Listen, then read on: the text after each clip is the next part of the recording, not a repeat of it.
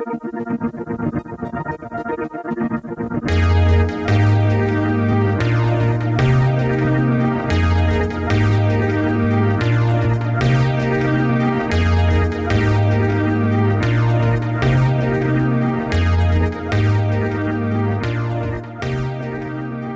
in to episode 47 of College Sports Today. You're listening on WLRZ 99.3 FM.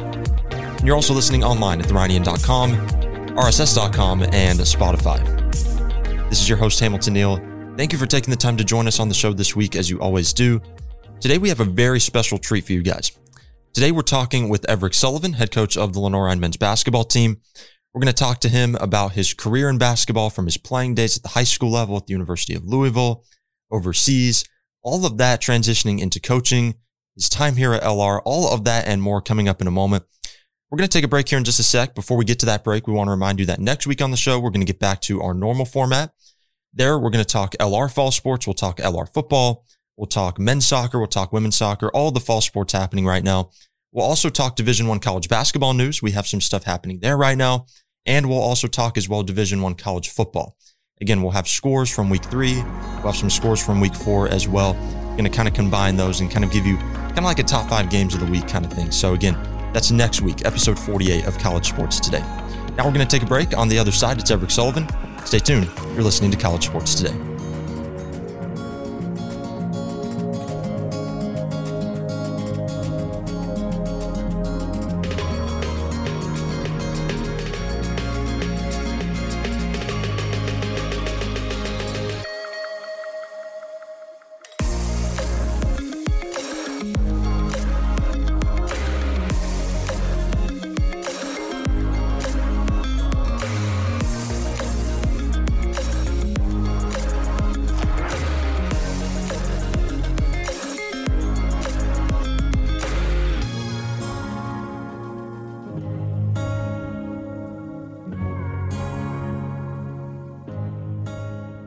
Welcome back into College Sports Today.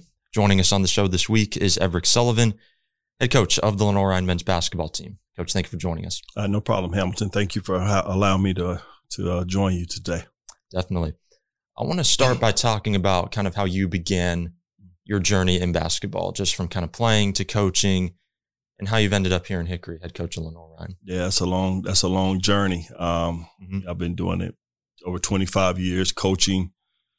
I've been playing basketball probably since I was 7 years old.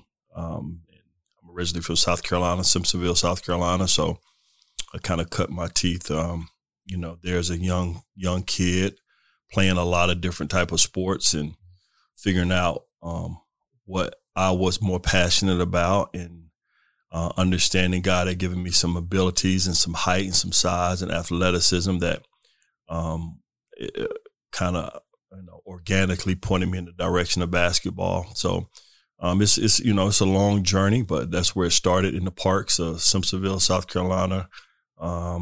Just working on my game. My dad kind of was a basketball. He was a 4-sport athlete, and he kind of brought me into playing with him and some older guys at the park. And I started in a rec league under the supervision and the guidance and the mentoring and coaching of a guy by the name of Dan Pike.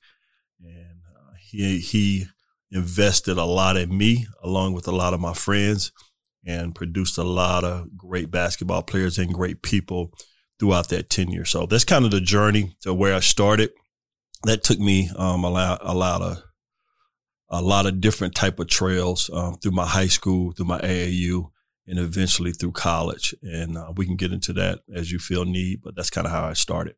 Yeah, that's kind of the one thing that I wanted to get into next was your college career at Louisville under Denny Crum, playing with guys like Kenny Payne, Dwayne Morton, LeBradford Smith. Just talk about the journey at Louisville and what it was like to play under Denny Crum and build relationships with those guys on those teams. Yeah, it was, it was a once in a lifetime type opportunity. Coming out of high school, I was recruited and had scholarship offers to a number of different universities and programs, all very high level elite programs, high major programs, mid major as well, and across the board. But I visited South Carolina, Clemson, Florida State, Georgia, and the University of Louisville. and fell in love with Louisville just because of the basketball fan base, the tradition of them winning the national championship in '86. I had watched that with my own eyes. I love their style of play.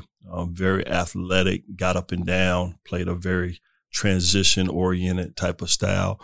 And little did I know Coach Crum was going to be a great fit for me with his demeanor and his style of coaching. It resonated with me as a young man, just kind of going through those growing pains and the maturation process. I needed somebody who could, just stay with me and keep coaching me and mentoring me and guide me in the right direction. So that was a great experience. But as you said it, you come in with a ton of All-Americans already on the roster, right? NBA draft picks. I tell people all the time, I play with Purvis Ellison. He was the #1 draft pick in the NBA. And so every day in practice was a battle. You saw a lot of high talent type of guys playing the game. And following your playing days, how quickly did you decide to jump into coaching? Was that something that you were thinking about while you were still playing, or did that come later? No, it kind of morphed into coaching. I think I had my defining moment or shining moment. I can't remember what the term it is, but I was playing in Poland, I think, and I was the only American on the team. I was the only person that spoke English on the team. So they had to bring in a 14-year-old translator to sit down on the bench during the games. She was in the huddles. And at that time, it was some years ago, wasn't a lot of people in that small town that were speaking English. So the younger kids were learning English. So 14, 15, 16-year-olds were the ones who were, getting that English base in their vocabulary. So she was pretty fluent. She understood what I was saying, and she could tell me what they were saying. I think they were speaking Russian at the time. But it was a huddle, and she, the coach said a whole bunch of things. He spoke for like 10 minutes, and I didn't know what he was saying. And I looked at her, and she looked at me, and she basically said, the coach said, do whatever Sully says do. Really? So it was basically he had given me the permission to coach the team as a player on the court, but I didn't speak their language, and I had to learn how to coach and do it in ways that they understood. So I learned some words. I was able to visually point and direct. I had to get into my coaching bag, as some would say, and I had to get the point across where I wanted to put people, how I wanted to play, the plays I wanted to call. So at that point in time, I was coaching, and I didn't even know it. I was still playing, but I was also coaching. What was your first coaching opportunity at whatever level? What was your first chance to really kind of jump into the profession? Well, I had heard along, and I had been taught that, people say, hey, you played at Louisville, you played overseas for 10 years, you're top 16 all-time scorer, you're top this. Why don't you just jump right in and get a great job at a big-time program and a big-time, situation? And, of course, if that would have came about, I probably would have jumped on it, but I'm not sure how long I would have been able to sustain it. What I wanted to do was make sure I understood how the profession worked. So if something didn't go right, I knew all the areas to help me fix it or to help me figure out how to keep it moving forward in a positive direction. So I wanted to not only just coach or just recruit, I wanted to learn everything. So I started off in the junior college level, was my first official job, although I did do a volunteering stint for about 4 months at a high school in Louisville. But my first job was as an assistant coach at Wabash Valley. And there I got a chance to do, and if anybody knows about junior college, that's the level that you have to do everything. You drive the bus, you clean the locker rooms, you make sure the floor is swept, you rebound with the guys, you run academic, the counseling, the tutoring, like you're doing everything. You have your hands in and involved on everything. And that was the best thing for me. I was able to recruit. I made a ton of connections. I had great relationships with the players. And we were able to graduate, move guys on, and I really, really learned under my head coach at that time how a program should run and what it should look like. Now you're entering your 7th season here at Lenoir-Rhyne, and in your time here, you guys made an NCAA tournament. You've had some good success. Talk about the culture that you guys are trying to build here right now. Yeah, I think the culture's in a great place. we're still trying to get to the point where we're playing and winning at a high level. I think the one thing that I thought we were trending in the right direction, but when COVID hit, it took the wind kind of out of our sails in terms of the adjustments, along with the other nuances and the new things that are going on in college basketball. The NCAA gave players an extra year. You had the transfer portal. You had, just so many different things over the last 3 years that kind of changed the trajectory. And, I think the sign of a good leader is being able to, make those adjustments and continue to make sure your guys are thriving. They're getting their degrees. Their mental health is in a great place. And I think the winning, I've always said, is that it will be a byproduct of our culture and how we do things and how we address things on a day-to-day basis. So I really thought after the NCAA tournament, we had a group of guys coming in with a great freshman class, 2 guys who made the all-freshman team. And then right at that point, that's when COVID hit. And it just, we were that second year after the tournament. I think we were 7-2 at one time. We had beat Lincoln Memorial. We had beat Queens when, we had to go into quarantine. And it just coming out of quarantine, it was totally different. It's so, I can't even really speak totally how unfathomable it was with our guys to make those adjustments after having to sit in your dorm room for 7 to 14 days and then have to come back out and start all over again and get adjusted. So, we didn't probably handle it the best, but there was a lot of universities that struggled and a lot of programs that struggled. But I think our leadership here at LR did a great job of making sure our kids were safe, our student athletes, our students were safe. And we took the precautions necessary to make sure we were able to continue to move forward. So that's kind of, where we are now. The culture's in a great place. Always recruit high character young men. We are a team that loves to play in transition, shoot threes. But over the last course of the years, I've got a chance to get some special guys in here that I think are on the verge of taking us to that next level. Now, last season, you guys went 10-18 overall, 9-15 in the conference, made it to the conference tournament, played that first game. You had some good moments, but you also had some moments where you struggled as well. Just from your perspective, how would you assess last season, just from the coaching staff and then going on down to the players? I'll tell you what, for a team that struggled the way we did early, and you got to understand, I think we brought in 6 new players. Right.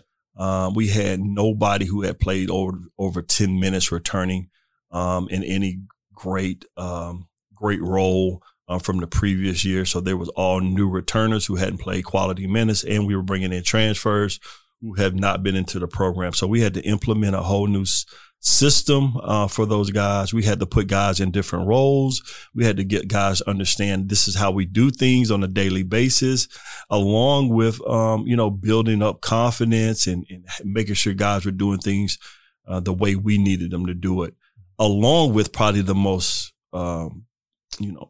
thing that could have caused us the biggest problem was being able to handle adversity. We went on a losing streak that a lot of people wouldn't be able to bounce back from. And I think if you say, in my opinion, it was probably one of my biggest coaching moments last year's season. And I've learned more last year than I have my entire time as a coach, because I was able to take a team that was, we were close to last, if not last place at one point, and end up in 8th place and making the SAC tournament and playing in the first round. Didn't love our matchup, played a great team, a team that went on and won some games in the NCAA tournament, but we were able to win, I think, our last 6 out of 9 games.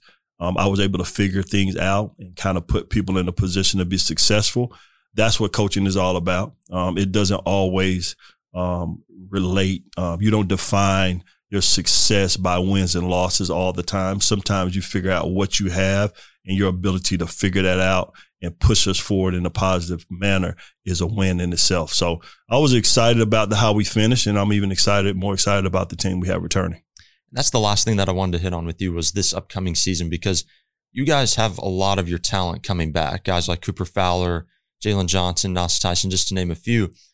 Talk about the mindset that this team has and just kind of how they're feeling going into the year. Yeah, no, we're very confident about knowing who we are. There was some things that we had to address that couldn't be addressed during the season because it was more personnel that had to be done through recruiting And I brought in a great group of freshmen along with one transfer. I only had to bring in 4 guys, which I was happy about. It wasn't a year where I had to bring in, 10 guys, 8 or 9 guys. So I was able to just plug, and now we get a chance to get those guys caught up to speed. But just in terms of, I had a guy on our team this year, PJ, and PJ said, Coach, this is the first time I've been at a school for more than 1 year. Mm-hmm. And I couldn't believe it. So he had been to multiple schools in high school. He had been to multiple prep schools, and he transferred in after 1 year from a Division I. So just hearing that continuous, not having to change mentality is a positive, and the way he's looking at things coming into this year, he's like, I know where the classes are. I know where the gym's at. Right. I know, that's confident. That builds confidence in itself. So I think not only him, but all of our team have that mindset. And now it's about, let's go back to work. I don't have to spend as much time in different areas focusing on things that you have to learn when you first get here. Now we could talk about the details. We could talk about building the habits. We could talk about really holding guys accountable to guys that you know already, not to a guy that you just met and you only know for a month and you don't know how to approach him or how to tell him he's doing something wrong. So those are things that people on the outside maybe don't see, but on the inside, though, they are huge steps in building a program and taking that next step. Well, we're definitely excited to see it. Best of luck this upcoming fall, and thank you for taking the time to join us. It was great talking. Thank you. Thank you, Hamilton. Thanks for having me. Thank you.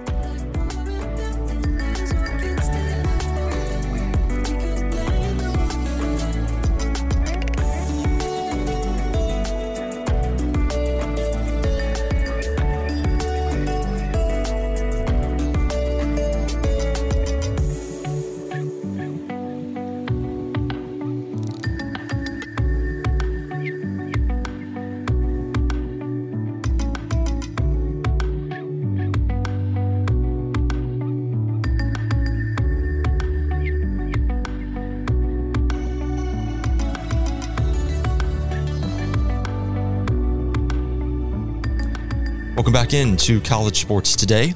Again, before we go, we want to give a special thanks to Everick Sullivan for joining us today. Best of luck to everyone involved with LR men's basketball as they prepare for the upcoming season. Again, next week on the show, we'll get back to our normal format. We'll talk LR fall sports. We'll also talk as well Division I college basketball, Division I college football, all of that coming up next week. In 2 weeks' time, we'll be talking to Greg Paradine. He is the head men's lacrosse coach here at Lenoir-Rhyne. We're going to talk to him about his playing days at UNC, his time here at LR, all the success that they've had, all of that and more. That's on episode 49 of College Sports Today. Again, not next week, but 2 weeks from now. Greg Paradine will be joining us here on the show. Again, that's all the time we have here on the show for this week. Thank you to all the listeners for taking the time to tune in. As always, we have enjoyed bringing this episode to you.